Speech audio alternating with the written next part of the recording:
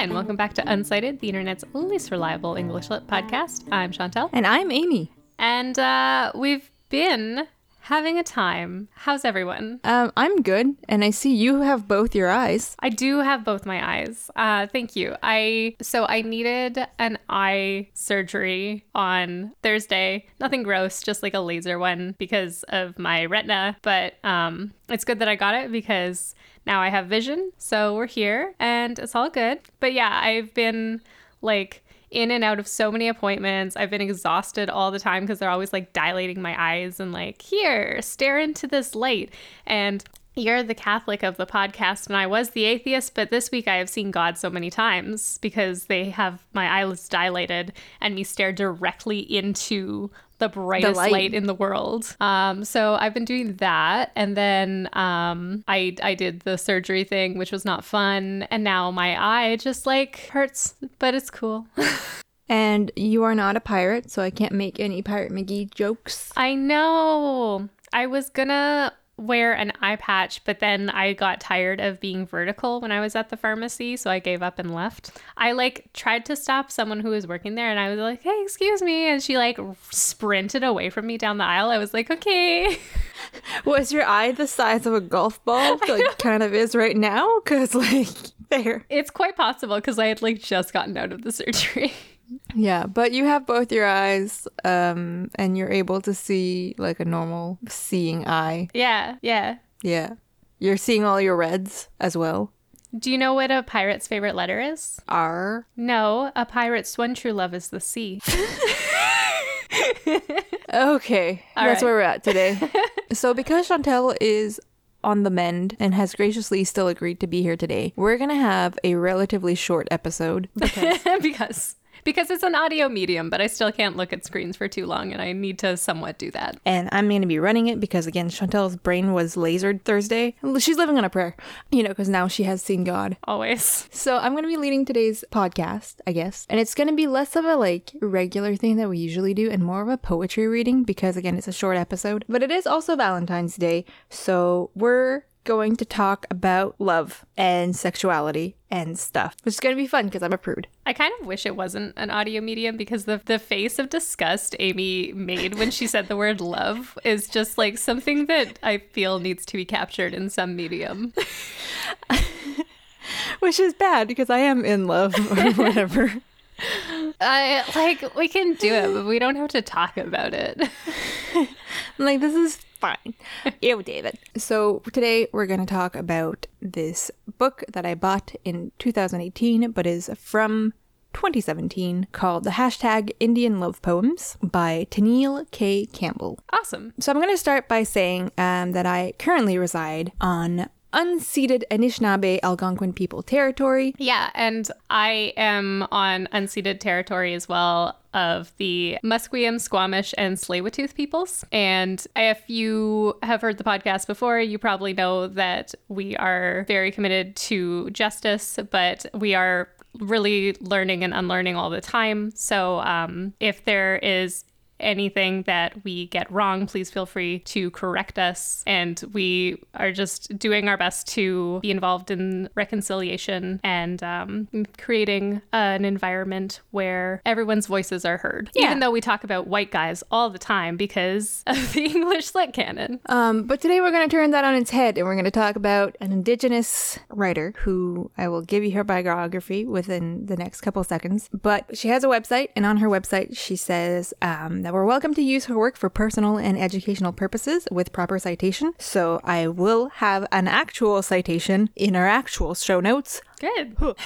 That's going to be a lot for us, but it's okay because it's worth it. And this is both personal and educational because we make no money out of this. So keeping that in mind, if you have enjoyed her writing that we're going to share with you today, she has on her website links to support her through her life and studies, I guess, if you will. We will be contributing as well as people who are going to be sharing her work with you today. Yeah, if you've ever felt like donating to us on Patreon or something, or buy me a coffee, we don't have that. Always please donate to a cause of your choice if you feel like contributing, but this is our recommended this week. Yes, so Tennille K. Campbell is a Dene Métis otter and photographer from the English River First Nation in Saskatchewan. Of course, this is the land that some people know as Saskatchewan. There's a lot of settler influence on how we name things in this land that is currently known as Canada, so we will keep that in mind going forward. But for geographical purposes that are known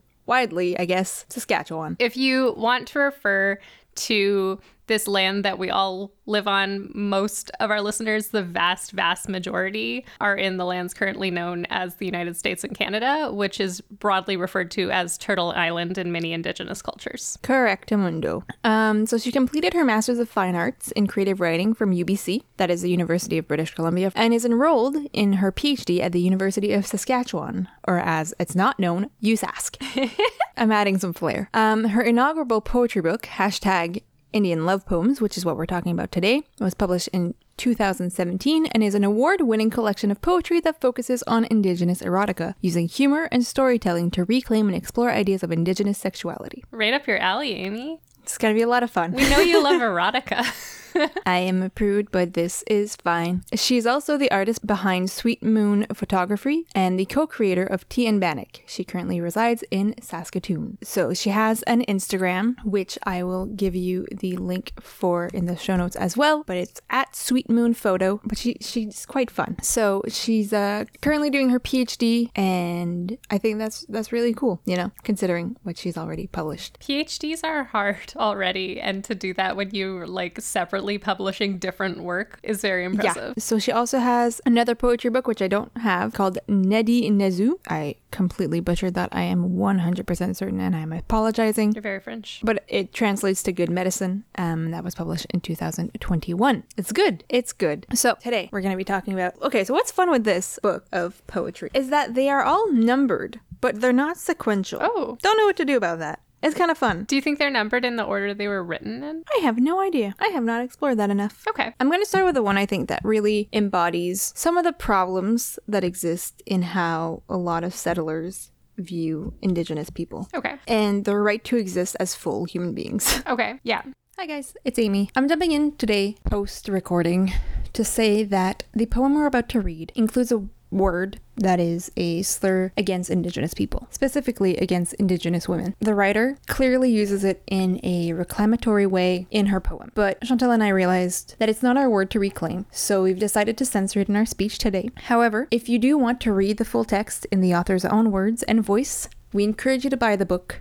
But at the moment, we do not feel comfortable putting our voice to that word. So we do talk afterwards about how we felt about hearing and saying the word and reading it. And we hope that you will use this time to also reflect on the words that you use in your speech, in your day-to-day lives. Thank you. And we'll get on with the show. So this is poem 608, which is called In One Glance. Okay. In one glance, in one nod, you shelved me in that dirty little section between and slut, because pure sexuality was too broad a concept for you. So the problem must have been me and my oral ways, as opposed to you and your systematic suppression. I stand up, tall and proud, sensuality in the pout of my lips, the curve of my hips, the swell of my breast, and I smile. Judge me all that you want, Moninas. I enjoy being woman, being sexual, being free. Claim my own partners, to crack up in bed, to throw back my head with laughter, to find joy between sheets under stars, within him, and him, whoever I want. I am not your Pocahontas, your naughty your brown baby, your red-skinned lover. I am nothing to you. You are nothing to me.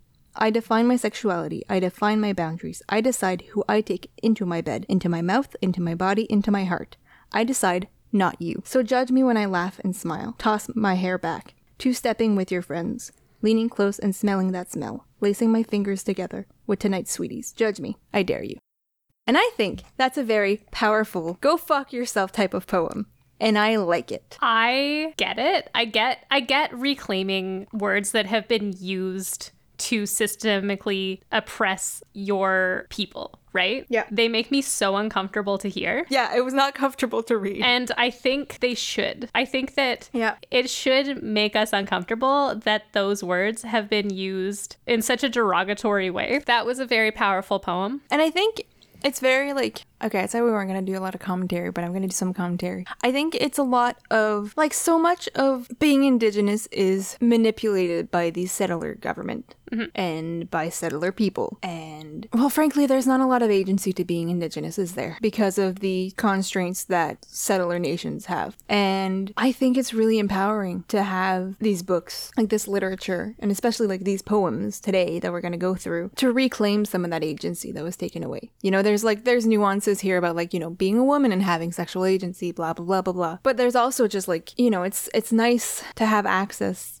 to these voices who are reclaiming as much agency. Yeah, I think this is definitely like intersectionality, because she's judged as a woman, she's being judged as Indigenous. Yeah. And she's being judged as an Indigenous woman. And we talked last week about like Perks of Being a Wallflower and Sam's character like reclaiming her sexuality and still being called names. But like there's a different type of judgment toward Indigenous women and their sexuality than there is toward like white women and their sexuality, for sure. Yeah.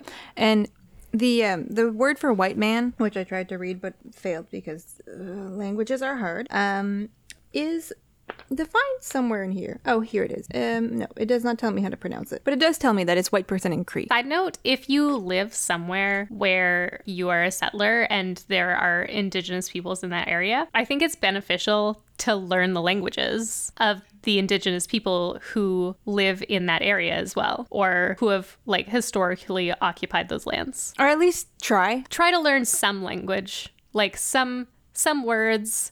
I think language is a really powerful tool through which we see the world. The way your language describes the world shapes the way that you see the world. And learning languages that are not your own native language help you understand the world in a broader way that like help you understand other cultures better. Yeah, and like we had at our redacted school, we had a class on of learning Anishinaabe, and I took it, and not good at remembering words. So all I remember is Niwinaba, which, if I remembered it correctly, means I want to be asleep or want to go to bed. That is very you. Which says a lot about me as a person. But even though I don't remember like most of the vocabulary and I remember some of the grammar structure, what I learned the most about that course, and I think, you know, like learning languages is hard in general. Learning an Indigenous language is also very difficult because you can't learn it in a way you learn settler languages. That's not going to work. There's very little overlap between like European languages and Indigenous languages. But what I think I gleaned the most throughout this course, or these courses that I took, is the cultural aspect of what the language means to the Anishinaabe people and how it's used within their culture. And it just gave me a greater understanding of the world and, you know, the people who were here before me and who will be here after me and who are here with me at the moment, and how much I benefit from being here. Mm-hmm. So even if you like have a hard time learning languages, like learning languages is hard in general, but learning about culture through language is not. Yes. So take that from your dyslexic best friend.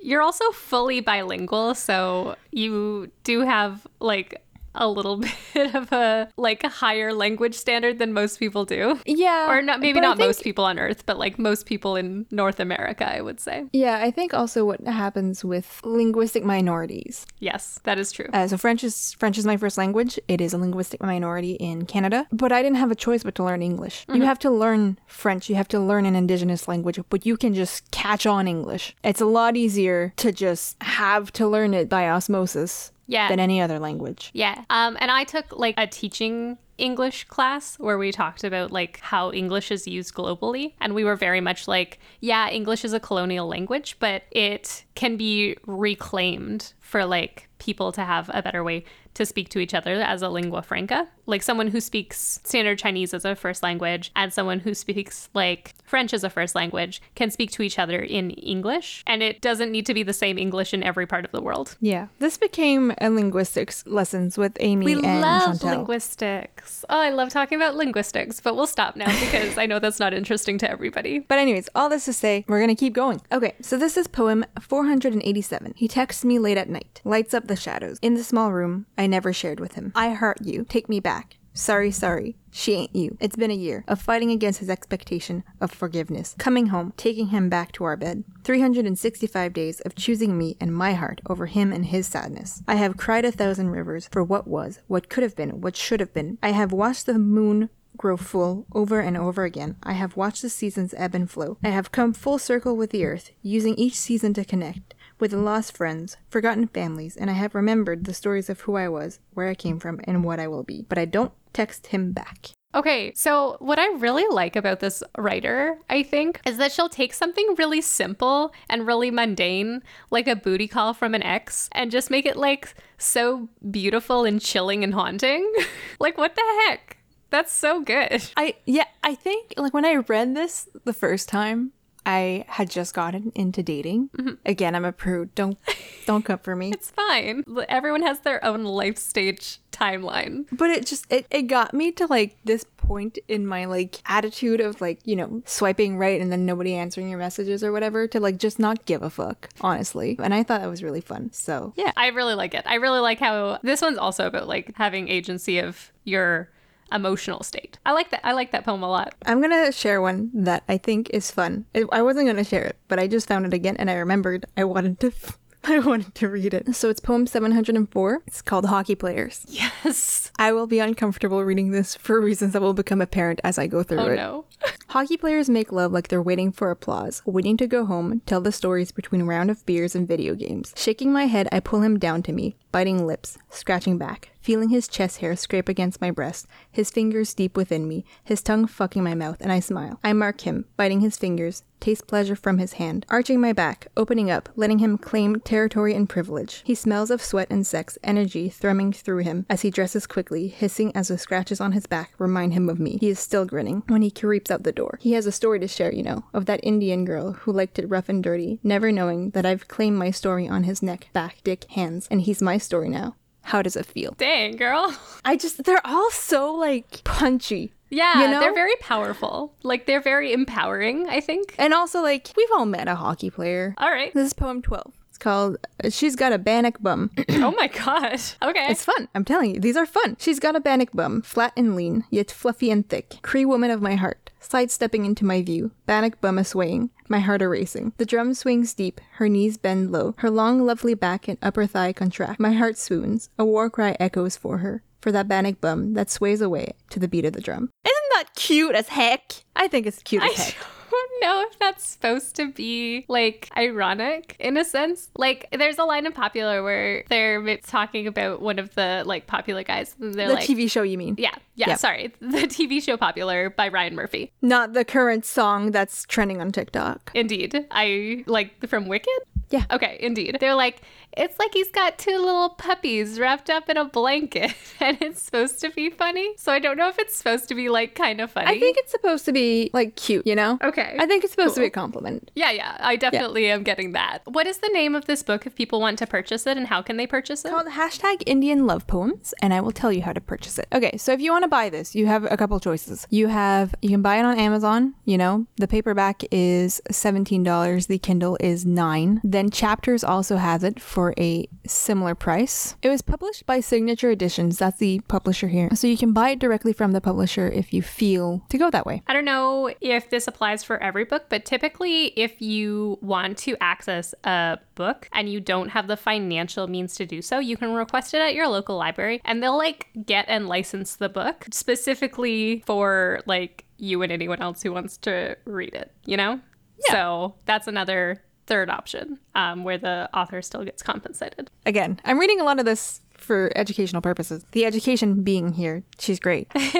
Get educated. I think we're gonna end on this one. It's I write these love poems. It's poem number 231, and I think it speaks to the purpose of these poems. I write these love poems for the young women who get their first kiss behind the house of their best friends, who get their first kiss on dusty red roads, the laughter of their cousins hanging in the air. I write these love poems for the ladies doing masters who fall in love with the jailbird, for the ladies at home with a kid on their hip, while baby daddy still plays like he's still the star of the basketball team, for the ladies who work all night and go home to cuddle up, with their man just starting his day. I write these love poems for the women who have fucked in bathroom, cars, trucks, elevators, movie theaters, for the women who have shared intimate feelings only in bedroom behind closed doors, for the women who still wait for the one passed down by oral stories. I write these love poems for the women who love the soft shapes of women, for the men who look at their men and grin, that meaningful powwow grin, for the ones who carry two spirits, and for the ones who love everyone. Aw, that one's so nice. Not to cry.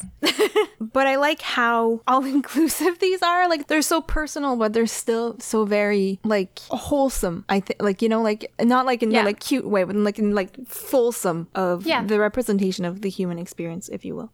Or in the specific case, the Indigenous experience. And I encourage you to look up more and learn more about like Indigenous voices and listen to Indigenous-led podcasts. We are just doing a short episode and we are not wanting to replace those voices at all. We want to just like recommend those voices. But yeah. So that was a lot of fun. We'll link to Tennille's, if I can call her Tennille, I hope. You're on a first name basis. I'm on a first name basis. I've never met her. But we're gonna link to that in our show notes, and there'll be all the information if you want to like support her through her studies and work. And yeah. Thank you for bringing those poems to us today. Of course. Amy. Happy Valentine's Day, I guess, also. Happy Valentine's Day, everyone. Sorry.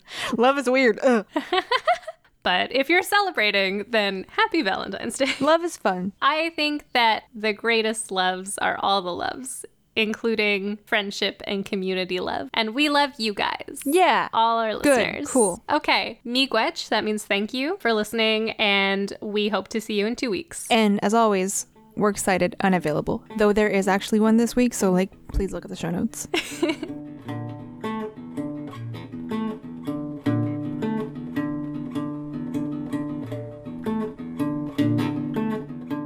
My mouth's really spitty today.